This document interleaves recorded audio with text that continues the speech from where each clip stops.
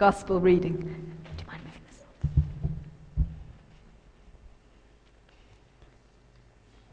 Listen to the good news proclaimed in the Gospel of John, chapter 21, beginning at the 15th verse.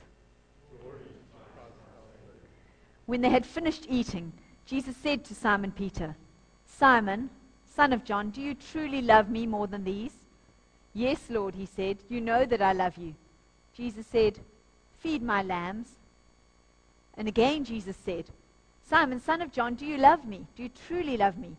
He answered, "Yes, Lord, you know that I love you." Jesus said, "Take care of my sheep." The third time he said to him, "Simon, son of John, do you love me?" Peter was hurt because Jesus asked him the third time, "Do you love me?" He said, "Lord, you know all things. You know that I love you." Jesus said, "Feed my sheep. I tell you the truth, when you were younger, you dressed yourself and went where you wanted. But when you're old, you will stretch out your hands, and someone else will dress you and lead you where you do not want to go." Jesus said this to indicate the kind of death by which Peter would glorify God. Then he said to him, "Follow me." This is the gospel of Christ. As we're standing, let's pray. Lord, we pray for the power of your Holy Spirit to speak into every heart here. Lord, you know where we're at. You know the word that we need to hear and the word that you want to give into our hearts this morning. So move by the power of your Holy Spirit in Jesus' name. Amen. Please have a seat.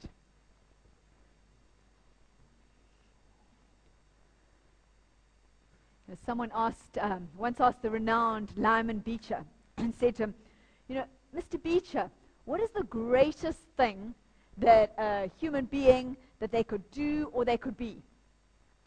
And without hesitation, he replied, "It's not to be a scientist, important though that should be. It's not to be a great statesman. That is really vastly important. It's not that.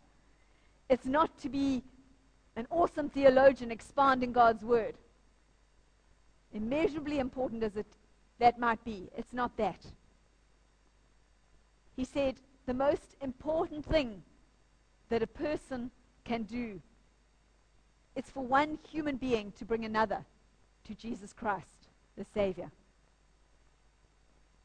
That is our purpose as church. Often we can get distracted. Our purpose in coming together today is not to have happy fellowship. Yeah, we enjoy that. Not to have happy fellowship together.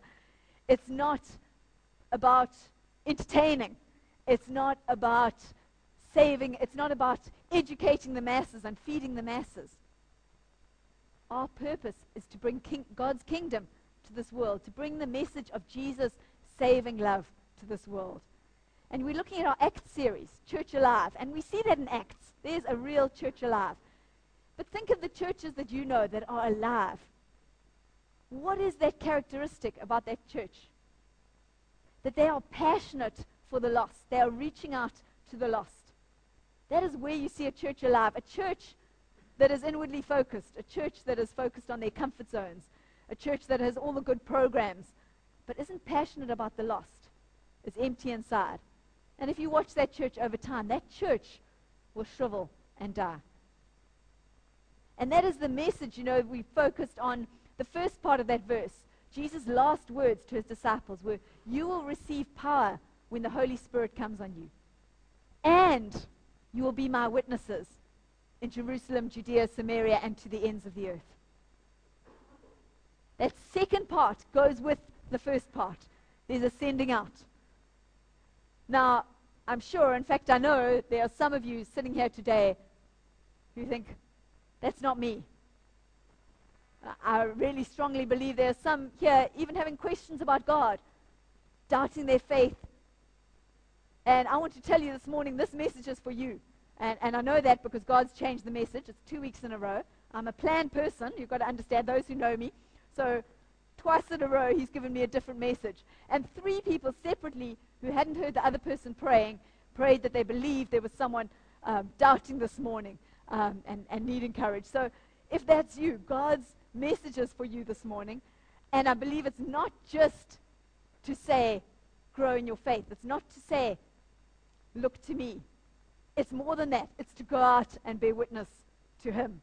That's the challenging part. And I want us to look this morning at a man who denied Jesus, a man who rejected Jesus. Imagine that. I mean, if you think you have doubts, you have questions.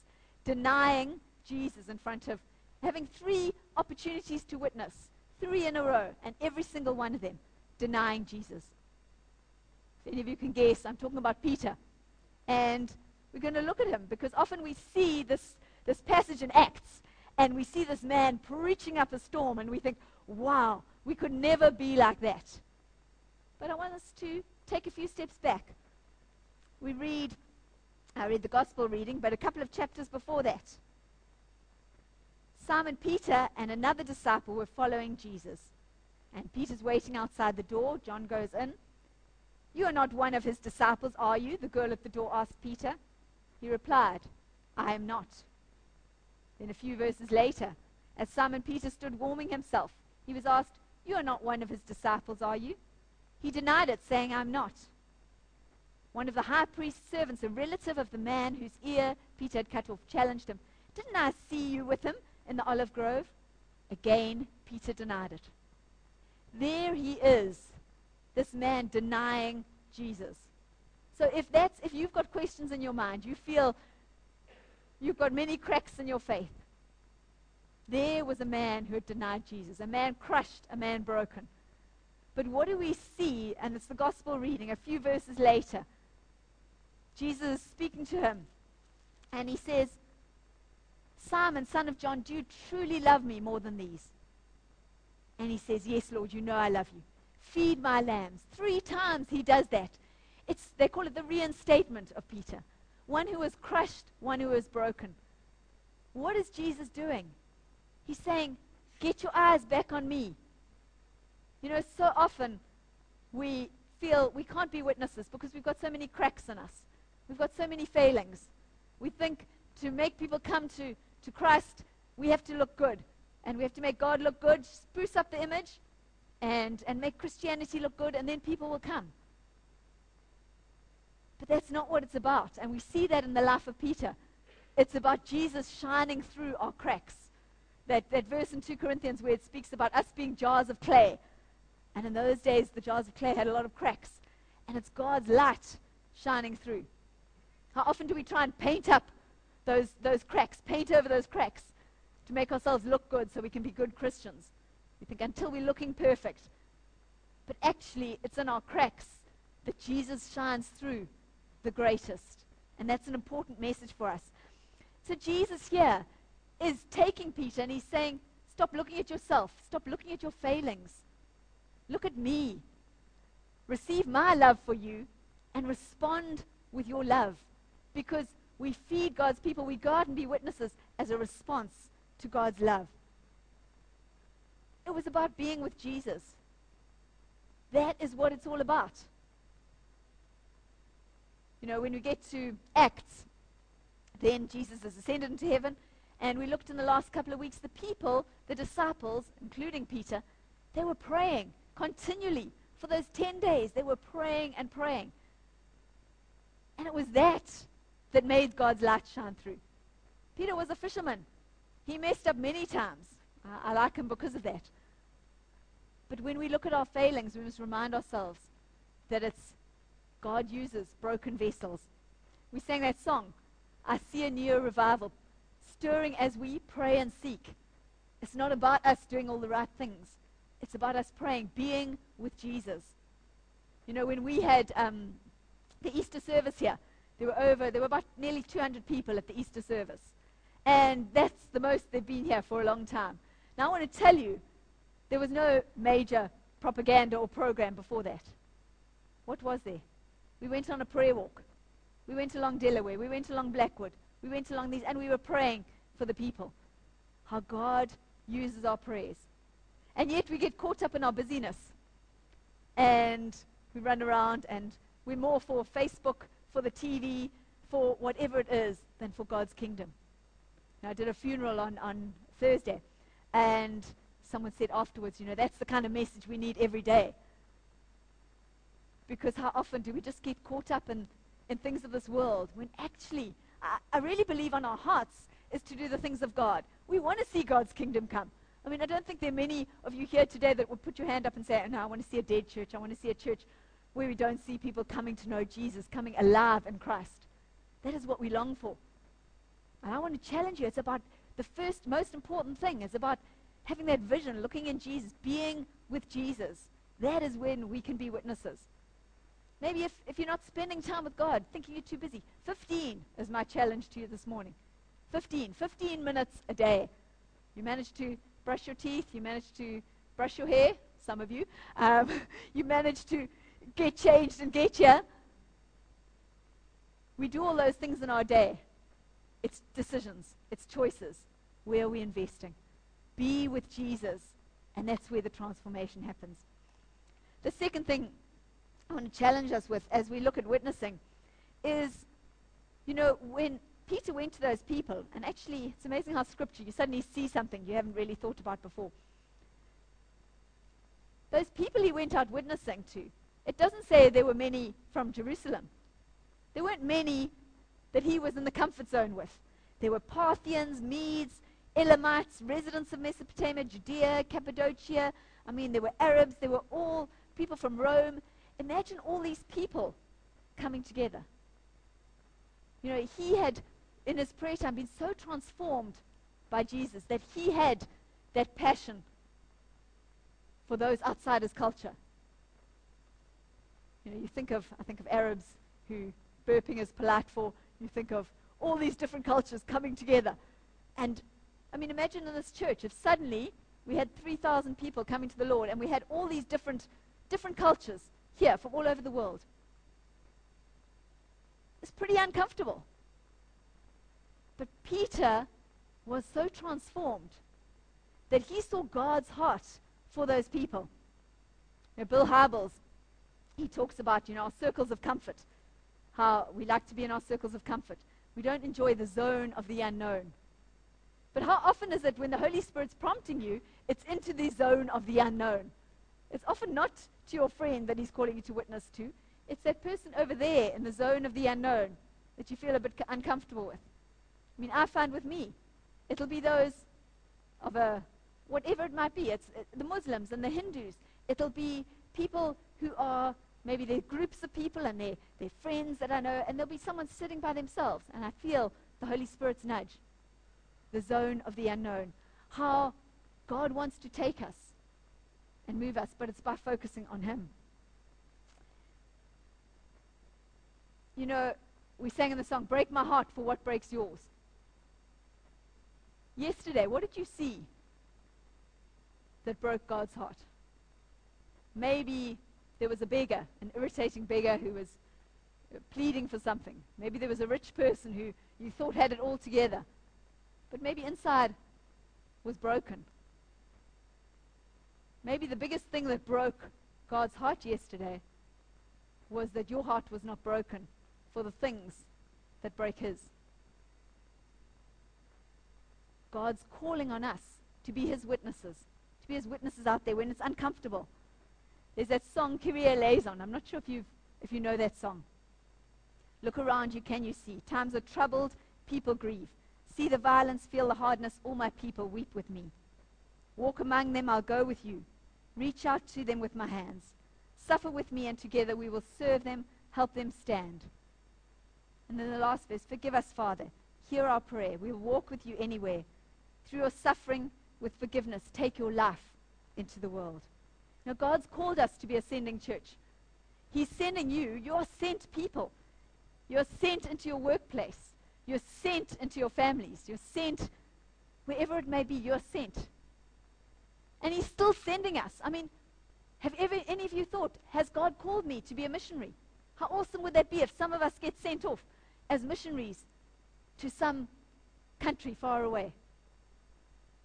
Maybe God's calling you to the ordained ministry. Maybe God's calling you to some mission work locally. What is God calling you? He's sending us. And that's so important. I see it sometimes when we encourage people, say, home groups, let's multiply. Oh, no, but we're comfortable. We're comfortable where we are. It's the zone of the unknown. What are we missing out on by holding back. Or I don't want to go to the 7 o'clock service or help at the 6 o'clock to grow them, because it's the zone of the unknown. I'm not with my friends and my mates, and I know what's going down. Go on a mission trip to Addington or to wherever. It's the zone of the unknown. But it's when we get in that zone of the unknown, what happens? That's where God does his amazing work. That's where he does it. Through our brokenness and us reaching out from that place of brokenness in a place where we can only rely on the Holy Spirit and not on ourselves. That is where God does his greatest work. That in Isaiah, God says, who will go? And Isaiah replies, here I am, send me. Is that our response? There was a George Truett, he was a minister, great evangelist, and he spoke about after the service, people coming down to give their lives to the Lord, and there was a girl, and she was a servant. This was a few hundred years ago, a couple of hundred, 1700s, I think, and she was a servant girl, and she spoke mainly German, and in her broken English, she said, now I want to give my life to the Lord. And he said, well, you must wait a week, because we want to explain to you, make sure you understand. This is a big decision. And then he moved on to the next. She said, that's fine. He moved on to the next person. Next minute, she is just sobbing and sobbing. From the auditorium at the back, it's just the sound. It's embarrassing. She's just sobbing, and he comes back and he says, please understand, and tries to explain. She says, that's not why I'm crying. That's not why I'm sobbing. I'm sobbing because I have a brother who is lost, who doesn't know the Lord. And I so want us to pray this morning. I want him to know the Lord. I don't want him to be lost in his sin. That is why I am crying. Are we weeping for those people? It's a biblical truth that it's by Jesus only that we go to heaven, and what lies beyond the grave. We have life through Jesus and Jesus alone. Are we seeing other people through Jesus' eyes with his heart for everyone to be saved? The last thing I just want to say about Peter is we get to Acts reading, and there he knows his brokenness. He doesn't focus on himself, the great power. Wow, look at us. We're speaking in other languages. We're doing this. What is the message he brings to those people? He brings the message of Jesus. That is what his message is, the message of Jesus. And the whole time it's focused on Jesus. He died. He rose again. He has the courage, because he says, you, with the help of wicked men, nailed him to the cross. He would have said that to us this morning. You, with the help of wicked men, nailed Jesus to the cross. And people say, what must we do? Repent and be baptized for the forgiveness of sins. There's that man who was broken, that man who had all the doubts in the world, that man who was destroyed, the sinner. And there he is, preaching the gospel of Jesus, and 3,000 coming to know Jesus. When I heard Billy Graham preach for the first time, and I was waiting for this awesome message, this kind of powerful humdinger of a message, and I was a bit disappointed. It was the gospel message, but it was plain and simple. And what happened at the end? Hundreds, maybe thousands of people. It was in a stadium. They came pouring down to give their lives to the Lord. What's going on here?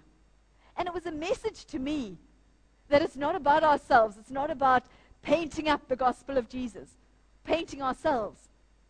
It's about praying, seeing Jesus, having that heart for people, heart for the lost, and then giving the plain, simple truth of Jesus, that we are dead in our sin without him, and only in him are we alive in Christ, and how people need Jesus and need that forgiveness of sins. You might say, I don't see myself as a preacher. Well, I want to say to you first, Peter, I bet you he didn't see himself as a preacher. I bet you that we looked at the Samaritan woman at the early service. She wouldn't have seen herself as a preacher, yet a whole village was converted. She had 5 husbands, was living with her man she was with then. Through her, God converted a whole village. I think of Alan Beasley, who said, you'll never see me at the front of church, ever. And who God uses, you've got to be careful what you say. And stands up here. Maybe it's in different ways. There's one of the famous evangelists said, preach the message of Jesus, and if you must, use words. Because that is the greatest testimony. holier than thou is deadly. Superficial, self-sacrificial behavior, that's meaningless. But when people see the holiness of Jesus living in his love, showing his love to the broken, the downtrodden, when they see that holiness in us, when they see Jesus shining through, that is attractive. That is what draws them to the gospel of Jesus. Preaching, it means to earnestly advocate. Are we going out there earnestly advocating the God whom we serve, the God who has changed our lives, who has made us alive in him? I really encourage you, as I draw to a close, that if you're in that place, if you're in that place of feeling disillusioned, you're in that place of thinking, I can't do it, you're in that place of having tried and spoken to someone, you never know how God is using that. He'll do it in his time. It's up to us to listen to his nudges. If you're in that place of even doubting your faith, doubting Jesus, look at Peter. God is speaking that word into your heart today, that just as he reinstated Peter, he would reinstate you today and put that on your heart. You know, there are people in Gemmel, I don't know if it's Avenue Road, they need Jesus. Delaware, Blackwood, your next door neighbors, do they know Jesus? The people at your kids' school, the people at your school, the people at your work, they need Jesus. We have this treasure in jars of clay, and it doesn't shine through our beautiful paintedness. It shines through our brokenness. Jesus' last words, you will receive power when the Holy Spirit comes on you, and you will be my witnesses. That is the call for each one of us, and we can't do it on our own. But just like Peter, as we look into the face of Jesus, we can do immeasurably more than we can imagine. Let's pray.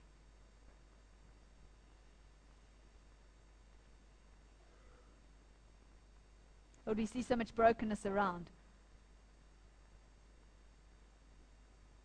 It's just that reminder that you would want us to be your healing. And you say, Lord, where are you? It's you wanting to work in us. Break my heart for what breaks yours, Lord. Our longing is for our hearts to be broken.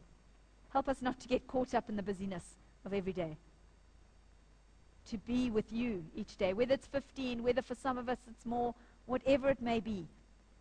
To be with you, to be walking with you, to hear you say that you love us and ask us if we love you. To hear your call that we're responding to you and not to our brokenness.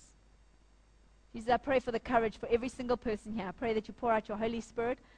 Lord, I pray for those people that this message was especially for this morning, that they may know that your word is speaking to them, that just as you called me to respond to your nudge, I pray that they may respond to the nudge of your Holy Spirit in their lives right now.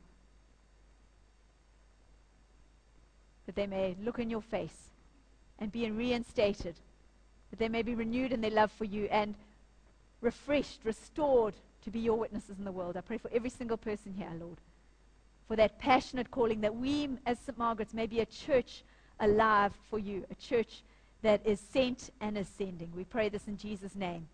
Amen.